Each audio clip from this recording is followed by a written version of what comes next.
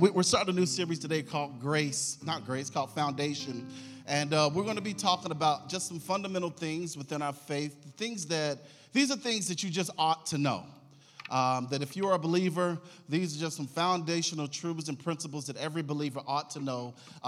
You don't have to be a biblical scholar. You don't have to, be schooled in all the ways of seminarians and things of that nature, but just some fundamental teachings that are helpful for every believer so that you are certain about what you know, or as the old schoolers would say, so that you know that you know that you know. And these are just some things. So today we're going to be talking about grace. What I would say, adding to that, is it's definitely a great series and great teaching, man, for you to invite somebody. So I encourage you, man, to continue to be inviters, to discover those people in your circles, your friends, family members, whomever, that they can invite them to be a part. And then last thing before we dive into the message, I haven't even shared this with Matt or with any of the staff up to this point, but it's something that I think that I want to do. I've been trying to figure out how can we be a blessing to the community during a holiday season. And so we spent the last couple of weeks trying to figure out. Initially, my thought was let's set this sanctuary up really nice banquet style and do like a really classy Thanksgiving dinner for our neighbors. But I was trying to get some assistance for us to do that. I couldn't work it out. And then I got a phone call 2 days ago, and I want to drop this in on you because I want to hear from you, your response, if it's something that you like to do. There's something that we did some years ago where we turned and converted the sanctuary into like a department store. And we brought in stuff that people need and would actually like. So like not the clothes that you have not yet thrown away. Or, not things like that, but stuff that is still, it's still fairly nice, usable. Like, if you had dropped about 5 pounds, you could put it on. Things like that. I'm talking about myself. I'm not trying to offend again. I am going so terrible today. All right. So anyway. So what I'm saying is that we can set this place up like a department store. And, it could be a number of things from clothes to electronics to just stuff that you got laying around that you're not going to do anything with it. Like you've been staring in that closet at those outfits for years, and you're not going to put them on. Those shoes, you've been looking at them. You only wore them a few times, and there are people in this community who could use it. So I would love to set this place up. What we did before is we gave every person like Monopoly money, and we let them come in the door, and they actually acted like they were shopping. And we had live music for them. We had refreshments and stuff, and we acted as though we were department store employees, and we helped people shop. So drop that in on you. Let me know if there's something you like to do. And then we can talk more about how we can pull it off. It would be like our Black Friday for the community. And we give them an opportunity, toys and things for people and parents to come in to shop for their kids. You could even, if you wanted to buy something, you could bring it in as a gift to the community. But it would be empowering, but also a blessing to the community. So just dropping that in on you. Let me hear your thoughts. Email me, text me, whatever communication you got for me, and let's figure out, man, if there's something we like to do. And I'll wait to hear from the staff because I didn't share that with them before I mentioned it before you guys. All right. Come on, let's pray. Let's dive into the word today. Eternal God, our Father, we thank you so much for your goodness. And I thought about it, Lord, so much this week in preparation for this message. And God, I pray that I can convey to your people, Lord, what you lay so heavily upon my heart. Lord, that we could fall in love with you all over again. That we could see how you've been actively working and pursuing us. And for someone, Lord, who may be here today who's yet to profess their faith and hope in you, Lord, that they will see you more. So I pray, God, that right now you would hide me behind Calvary's cross, Lord, that the people may see more and more of you and less of me. And that your will be done in this place. We love you, Lord, and it's in your name we pray. Amen. So a couple of weeks ago, we closed service with a song that we did know the words to. And it's an old school song called Amazing Grace. I don't know if you guys remember that week. And as I was preparing for this message, I thought about that wonderful hymn that so many of us know. If you're like me, or maybe you're not, I've only recently gained an appreciation for hymns. I really didn't like them a lot, not until I began to learn the stories behind the hymns. For instance, that song, Amazing Grace, that every person, every believer or not, people all over the world just know the words to that hymn. It's so powerful to me now, not because of the words itself, even though I do understand grace, but man, when I understood the story behind why John Knox penned those words, man, it means so much to me. The story goes that John Knox was in the British Navy, and he was actually held captive. He was captive in war.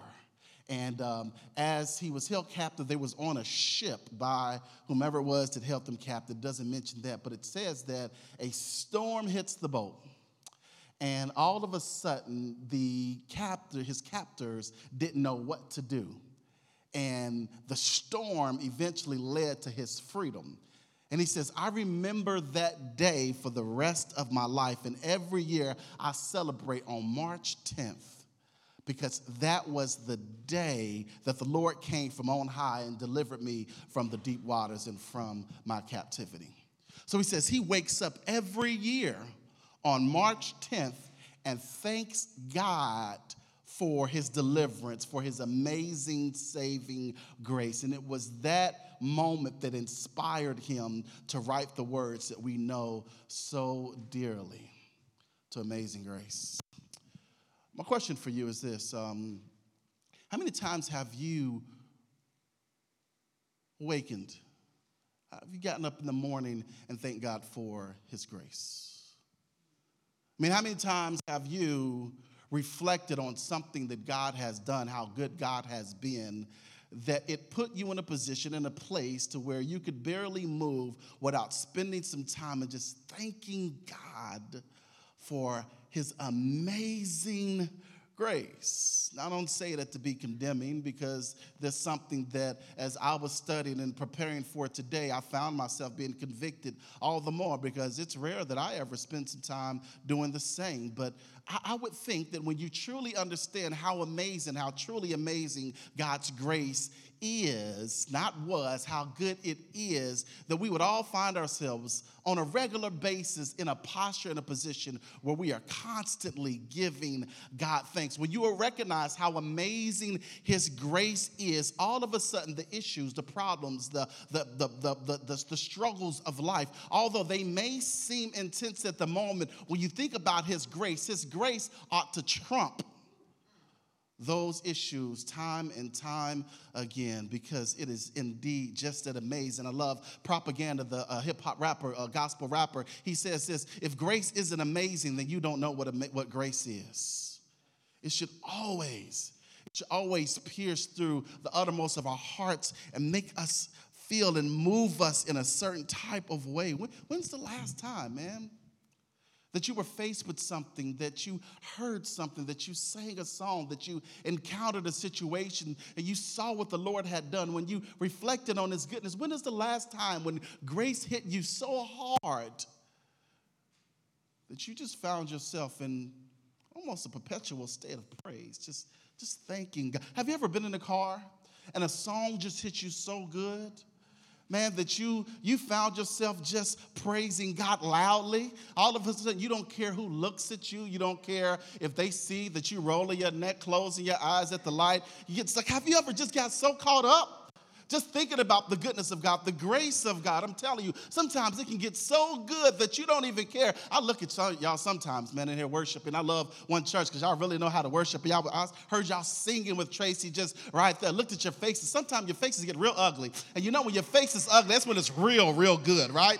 Yeah, when your face gets all turned up and you just don't care. You got that stank face just where, it's like something smells bad, but you're really feeling it because you're really reflecting on how good God is. Man, his grace should move you like that, man. Just thinking about the fact that we serve a God who sits on high, who was sinless and saw us in our sinful state, and rather than leaving us to our own devices, he sent his son to lead a perfect life, to come for us, to save us, to die and suffer on Calvary's cross, to defeat death, to get up, and that we might have eternal life. When I think about that story and the fact of how sinful I am, now I ain't even thinking about you, my own sin. When I think about the fact that God has looked above and beyond my own sin and saved me, man, that means a lot to me. It means a lot to me. Grace is amazing. And there's a lot of things, man, that we're going to teach you over the next few weeks. There's a lot of things that's going to mean something to you. But here's the thing. If you can get grace, if you can really get grace, I'm not going to say the rest of it doesn't matter. I'm just telling you, the rest of it will come easy. If you can understand grace, man, it'll be moving for you. So let me read the passage for you. Here's what I want to do. Don't put it on the screen, but you just leave it as is. Here's what I want you to do. I'm going to read it, and I want you just to close your eyes for a moment, and I want you to let it wash over you. I want you to hear these words.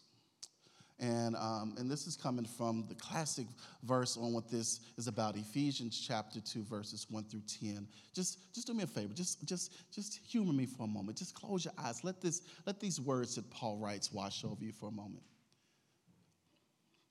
And if your eyes are open, God's going to get you, by the way. Just let you know. No, I'm joking. I have got to stop playing today. All right. Ephesians chapter 2, verse 1. Listen to these words. And you were dead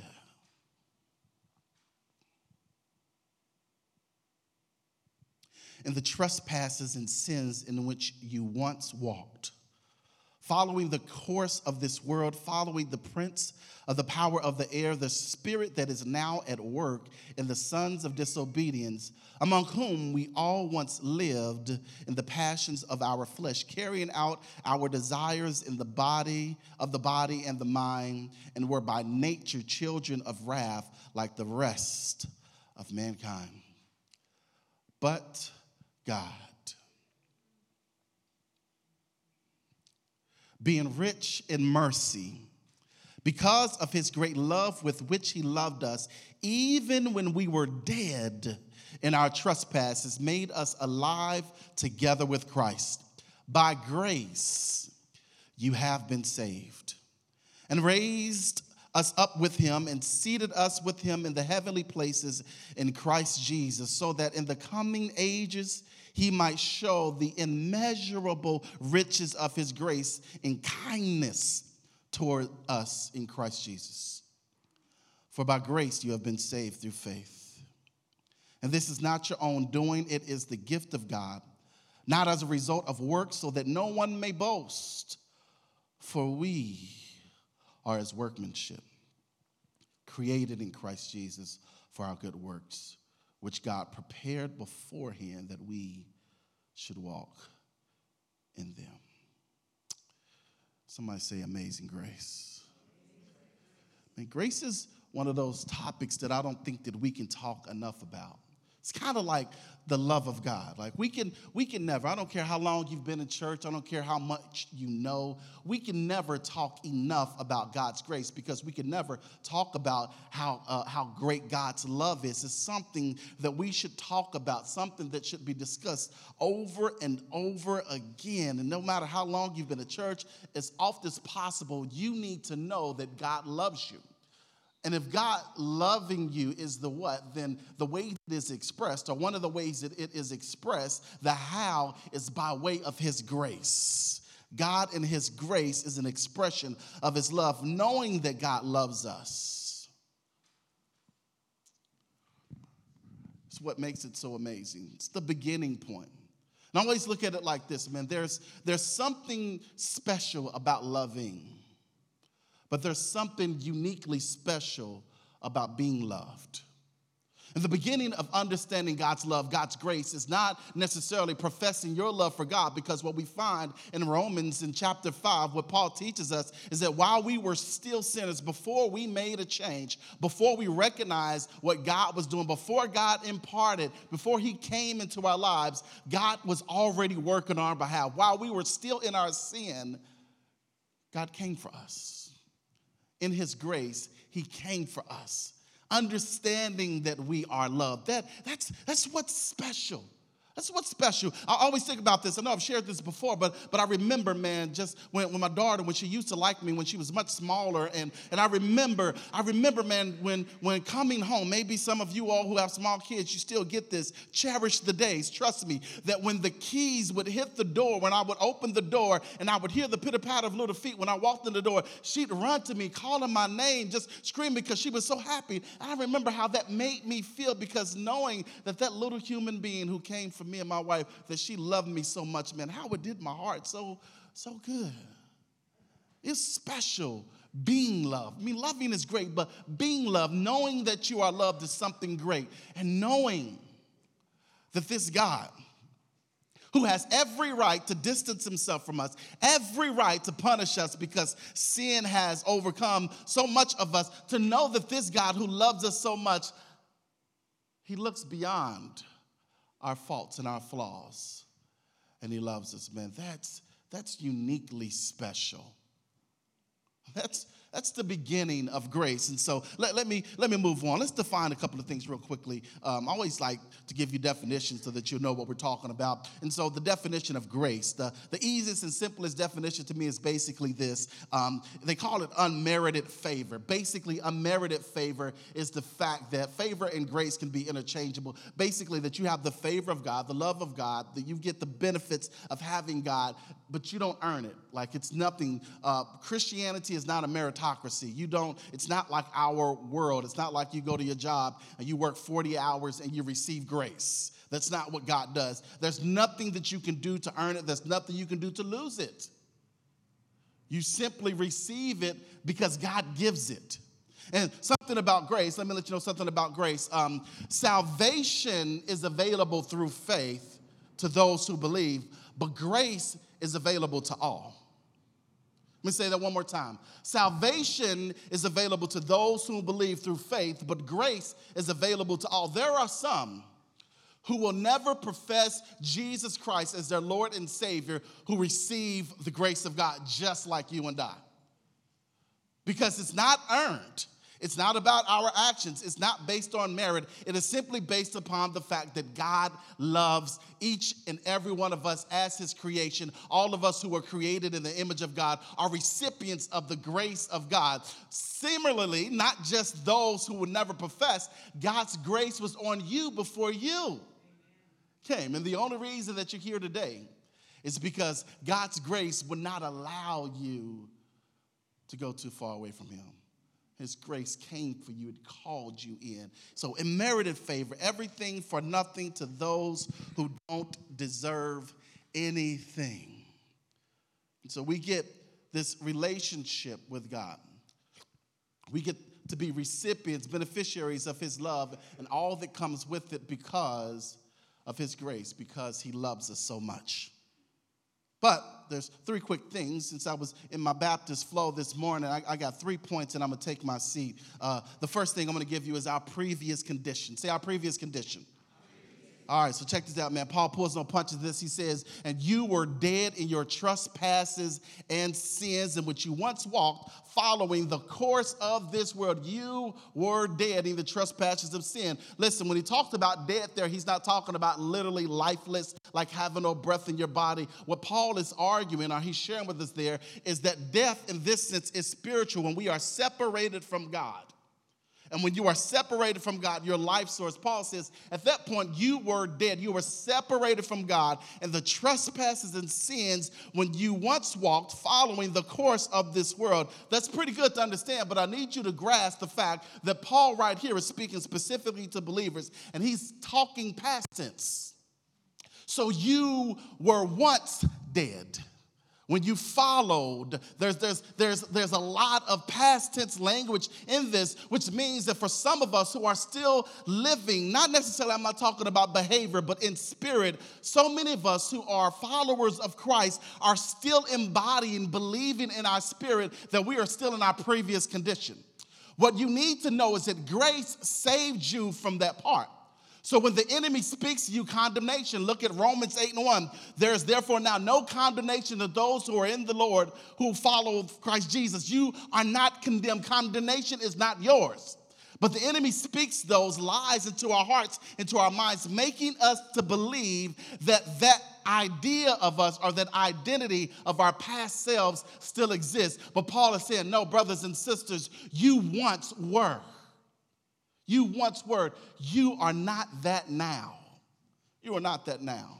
And I would think some of you are like, we know this, but you just don't know, man, probably how many people are in this room or how many people you know who follow Jesus, who go to church each and every day, who still receive and accept that identity, that condition as something that is present for them. And they don't know that it is a past condition. It is not something that you are up under now. God saved you.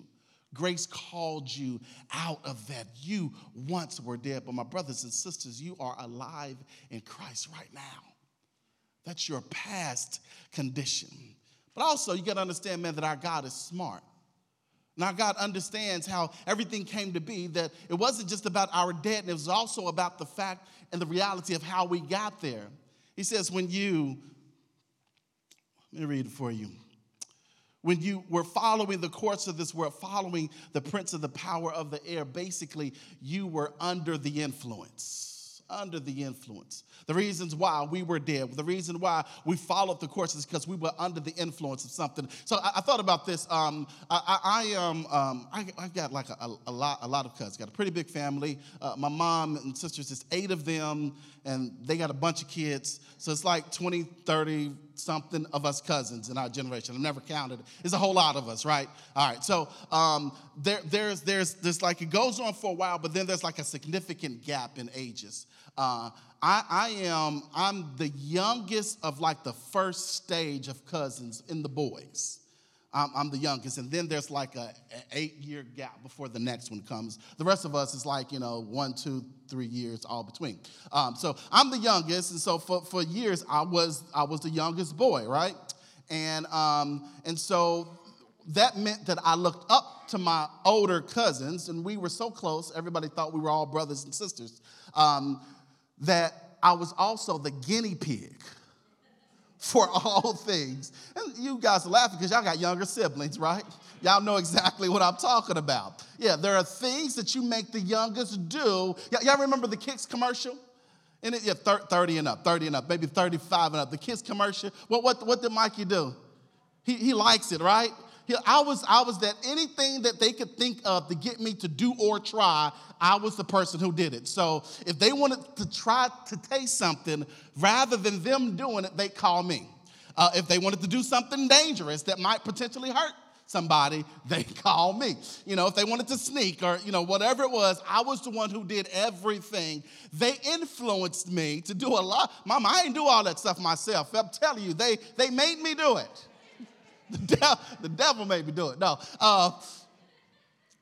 But they influenced my reality so much that I was so seeking their approval that oftentimes I would then go and offer myself so that they would accept me. And this is what it's like, man, when you are under the influence, when you're following the prince of the power of the air. You are under the influence, and sometimes, man, you love what comes from it, that you will oftentimes give yourself to it just so that you could have something to call your own, or just so that you could receive the benefits of whatever it may be at that moment, or you actually enjoy it. And I love this because sometimes Christians, we are so deep and we lie so much. Because we act as though we didn't have fun sinning, or we don't have fun sinning. We act like, I was so miserable when I was out there sinning. Oh, Lord have mercy. And the reality is, man, no. Man, yeah, you had a ball. You enjoyed it. And it wasn't that you discovered that sin was so bad, but that you discovered that God was so good. That's what changed you. So for parents or for people, whomever, if you're discipling somebody, the way to teach them the ways of God is not to point out just how what sin ultimately does. You want them to know that, man, but you show them God's goodness. God's goodness will make the sin seem worthless. But if you constantly point out people's flaws, I mean, we all grew up in the era and the age of fire and brimstone preaching. And after a certain time, we all discovered, listen, I remember, man, one of my professors, Dave Adams said that when he was in school, man, he went to a little Christian school, and the teacher told him that if Dave, he was acting up one day, she said, Dave, if you don't behave, you're going to get in trouble and you're going to go to hell. Dave thought about it for a moment. He was a middle school boy, and middle schoolers all need Jesus. And so Dave thought about it for a moment, and he said, you know what? That's okay, Mrs. Such and Such. If I go to hell, I'll be fine because all my friends are going to be there. And I feel like, man, that's what happens with so many of us is that we recognize that hell and the issues or the results of sin, the penalty of sin in our finite minds does not seem to be that bad because everybody doing it. So I'll kind of be okay. So the fire and brimstone teaching doesn't work. Warning people about the consequences. Consequence theology is never the route to go. It's about pointing out God's goodness and God's grace and the fact that no matter where you are, no matter what you were doing, God never turned his back on you. He was pursuing you even when you thought that you couldn't touch him, you couldn't trace him. You could always understand. You will eventually know that God has been there the entire time. That's your previous condition, but God has always been here. So that lends us then to our present position. Listen to what Paul says here. He says, but God, being rich in mercy because of the great love with which he loved us, even when we were dead in our trespasses, made us alive together with Christ. By grace, you have been saved. But God, being rich in mercy. I love the contrast there, right? You were dead in the trespasses of sin when you were following the course of this world. But God, being rich in mercy because of the great love with which he loved us. Sin seemed to have a hold on us, but God is rich in mercy. There's a difference between grace and mercy. You know that, right? I always think, man, some of these old teachings that we've kind of forsaken because we're so smart, but you need to know there's a difference, man. Mercy is God withholding things that ought to happen. Grace is God giving those things which we don't deserve. So mercy is God keeping something back. Grace is God giving something to us. And so what he's arguing here is, but God being rich in mercy, God saw that we were dead in our trespasses in sin, and rather than allowing us to feel the full effects or the ramifications of our sin, God withheld that from us. He kept that from us. So that means this: if God is rich in mercy, and the language there, rich right there, the language speaks to the fact not that he has a whole lot of it, but the language there is that he has a never-ending amount of mercy, which means if you think that you've done something or done some things that you've done so much that God gets tired of you, what Paul is arguing is that God does not exist. God has more mercy than you've got sin. God has more mercy than you have story, that you have history. He's got a whole lot of it. He never runs out of it. So when you get to the point where you feel like, man, I can't have one more prayer of forgiveness. I can't repent one more time. I can't do this one more time because God's not going to forgive me. The God of our Lord and Savior Jesus Christ, our God, that's not him. That may be somebody else's God. Somebody else's God may give up on his kids. Somebody else's God may not have enough mercy, but your God has a never-ending amount of mercy to give to his children, not only for you, but also for the people whom you see each and every day who have yet to profess faith in the Lord and Savior Jesus Christ. The mercy that we receive, brothers and sisters, they're receiving it too. He has an endless amount available, and he's rich in it. Why? Because he loves us so much. And so we once were dead, but because he's rich in mercy and he has a never-ending amount of it because of his great love for us, now no longer are we dead, but Paul says we are now made alive. You have been made alive together with Christ. With Christ. The imagery here is this, is basically the fact that we were dead because of sin, but when Jesus died on Calvary's cross, he also took the penalty of sin to death's grave, to hell for us. He rose back up alive, overcoming the power and influence in it, and when he raised up, he brought us with him. We have been made alive together with Christ. With Christ. At that point right there, man, I got caught up with just thinking about it. The fact that the sinless Jesus who walked the planet, led a perfect life, who was bruised, beaten, and suffered, bled, and died for us. We get the benefits of life with him. If you read in Romans chapter 8 is a wonderful part to study some of this. He tells us that we are not just heirs, but we are co-heirs with Jesus Christ. We reap the benefits of sonship, of childhood with our Father next to Jesus Christ, because when Jesus rose from the grave, he lifted you up with him. And sometimes, man, I think that we have these conversations and just that maybe they get old, so we need to talk about things that are a little bit deeper, but that's kind of what brought us to this place. Matt and I were talking, and we feel like, man, there's so many of us that we talk to on a regular basis that you don't know that that's your story. You don't know that you've got life and that Jesus died so that you can have life and life more abundantly, that you no longer have to be a slave to the things of this world. You no longer have to be a slave to sin, that God raised you up.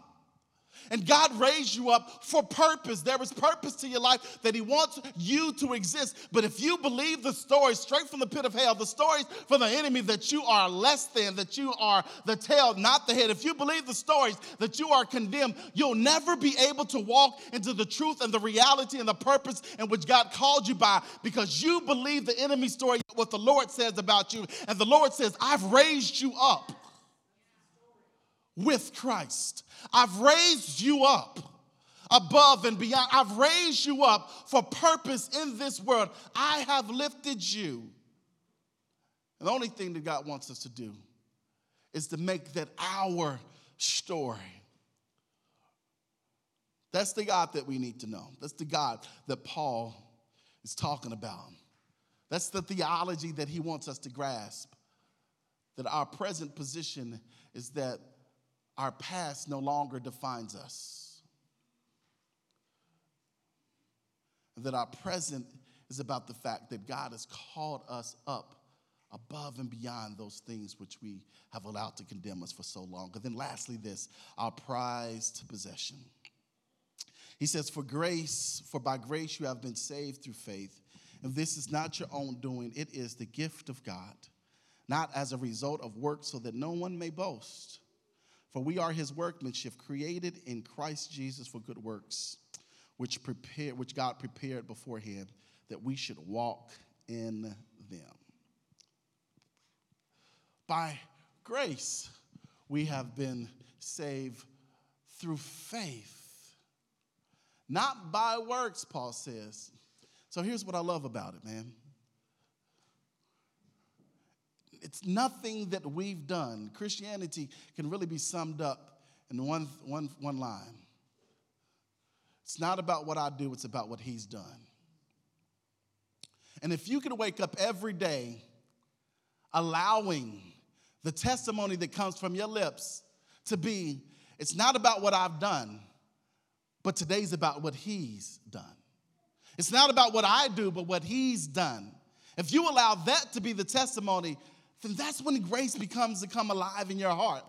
When you understand his story is greater than your penalty, greater than your past. It's not by works, but by grace that you've been saved. Grace, God's riches at Christ's expense. That's what gives us life. That's what tells our story best. That's the grace, man, that Paul is talking about. That's the grace that we want you to understand so that you no longer have to bear the weight, the load of life on your own shoulders trying to make it happen. So let me tell you what this looks like in practice. Matt, come here for a second, if you don't mind. All right, he's limping a little bit, but we're 40, and this is kind of what happens when you turn 40, right? Yes. All right, so the average believer, through our lives, man, we're trying to reach a destination, right? And let's just say, man, that the end of the stage is your destination. So just back up a little bit, right? All right, so here's what happens. We've got to get to the end of the story, and Christ has given us everything that we need to get there. But rather than just walking towards what Christ has called us to, we say, well, listen, man, I really could go, and I really need to go. But, man, listen, man, last week, man, things kind of went rough. And so I'm going, but, sheesh, man, this kind of, I got to handle this before I get there. And, man, thinking about last week, man, sheesh, how about last night? That got kind of rough as well. Not only last night, man, now I'm thinking about my childhood and some of the mistakes that I've made, man. And I'm thinking about the fact that, mama wasn't there. Daddy kind of left me. And so, all this is kind of happening all at the same time. Things are kind of getting rough. I'm getting there, but there's, I got some things that's just really, I gotta deal with this stuff. If I'm going to make it, because if I'm going to get there, I got to kind of do it by myself. I know that Jesus said that he would carry all of my burdens if I cast it on him. But man, I got a lot of stuff right now. And I got a lot of stuff. I'm going to get there, but I got to deal with this. I got to deal with this. Now, the question, Matt, with all of that you have right now, in order to deal with it, what do you have to do? You have to set it down. But rather than us setting it down, you know what we try to do? And we try to make sense out of it. We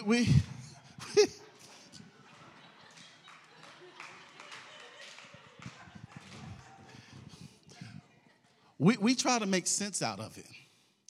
We try to connect the dots. Well, the reason I'm carrying this is because this, and God wants me to learn it. And the reason I'm carrying this is because, and this is because, and this is because, and this is because.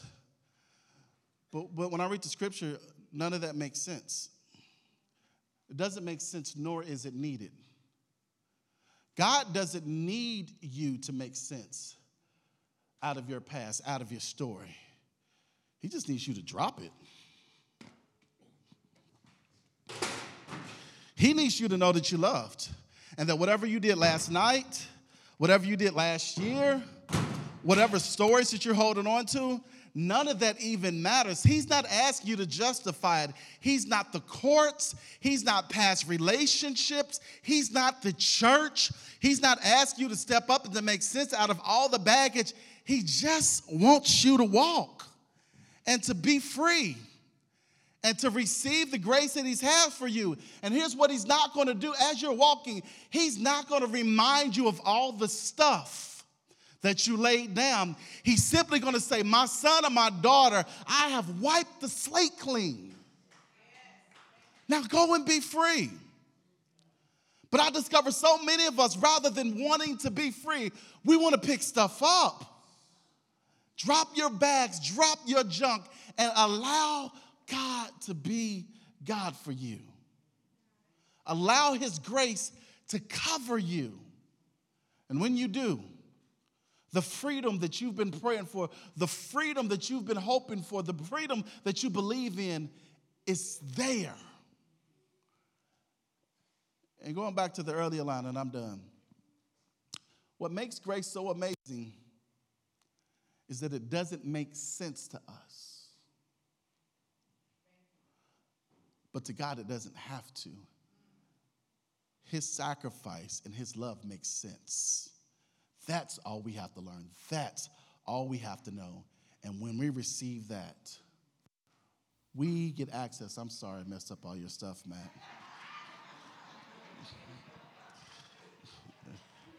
I've been very offensive today. But grace has covered me. So,